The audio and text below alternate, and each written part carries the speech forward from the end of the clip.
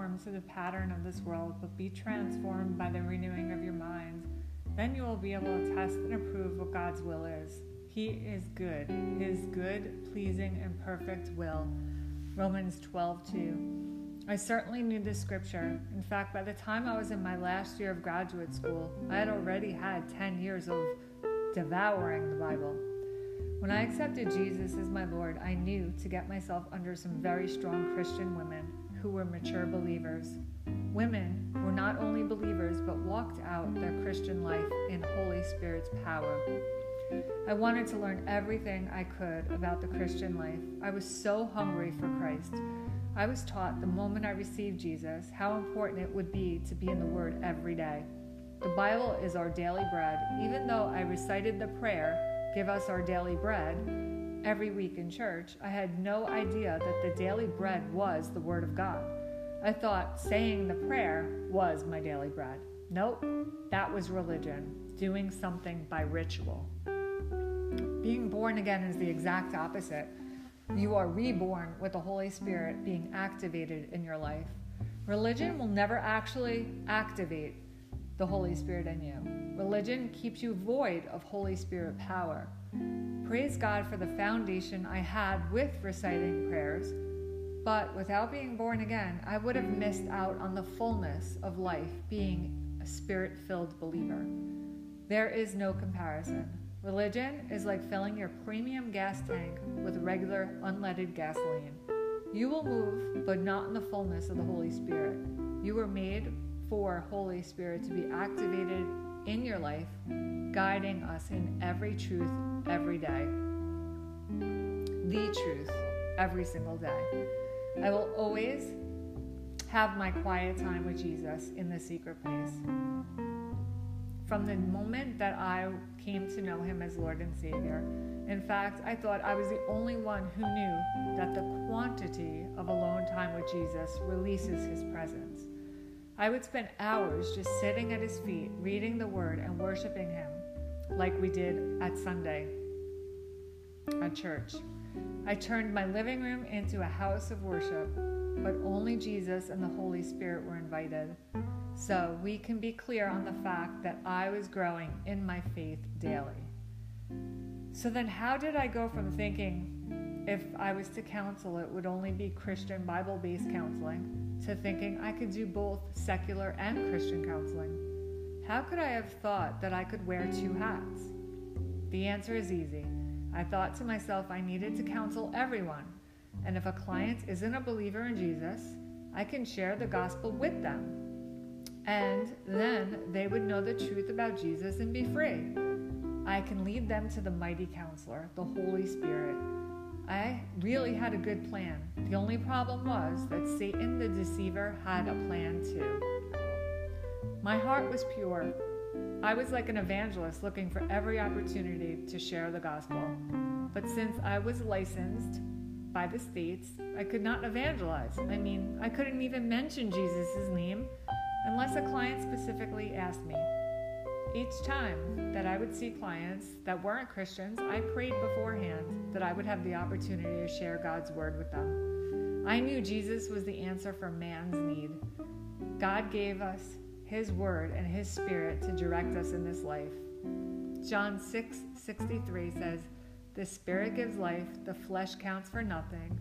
The words I have spoken to you, they are full of spirit and life." Satan prowls around like a roaring lion seeking who he can devour. I knew this scripture and I knew how the enemy works. But I really believed I would never fall into his trap. I thought that since I was well biblically sound and had a very close relationship with Jesus and stayed plugged in at church with other believers, that I was safe. But Satan is the master deceiver, and he is looking for the door that is labeled doubt. If Satan can get you to question, did God really say, or get you to doubt that God's way isn't the only way, he will come in full force and wreak havoc in your life. This all traces back to which tree are you eating from?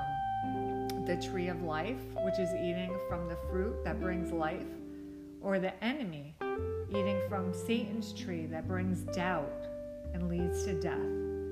The moment you eat from the tree of doubt, it is a seed of poison to your faith. If Satan can cause you to doubt that healing can come from any other sources, not just from God, he will win. He may not get you off of God's course forever, but that is definitely his goal. This is important for me to share with you because I believed God allowed me to go through this to show other Christians that if I can be deceived, so can they. That explains my passion to expose the truth and dangers about secular therapies. It's not labeled, but when you put on your spiritual glasses, the door is clearly labeled deception. Christians, the truth is, if you open the door and participate with the worldly counsel, strategies, exercises, techniques, and methods, you are welcoming in darkness into your life, and you can expect to see your faith in God decrease and your faith in the world systems increase. This is just how it goes when you eat the bait from Satan, the seed from the tree of doubt.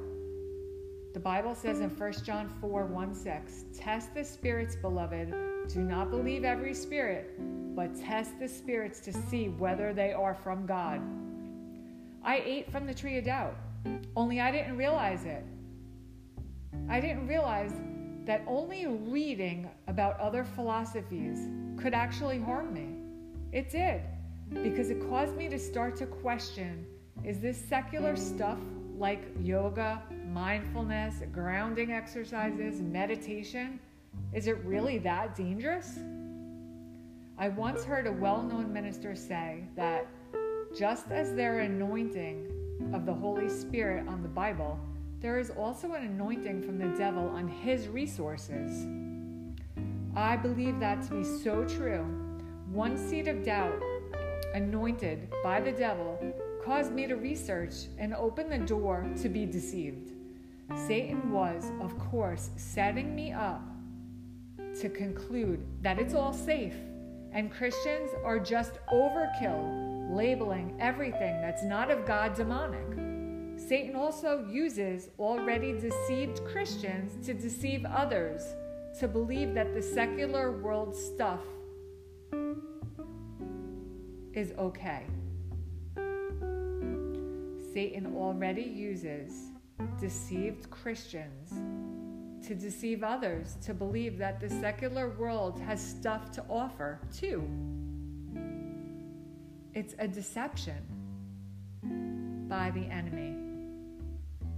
The next chapter will be on mindfulness, the deception of mindfulness. Stay tuned.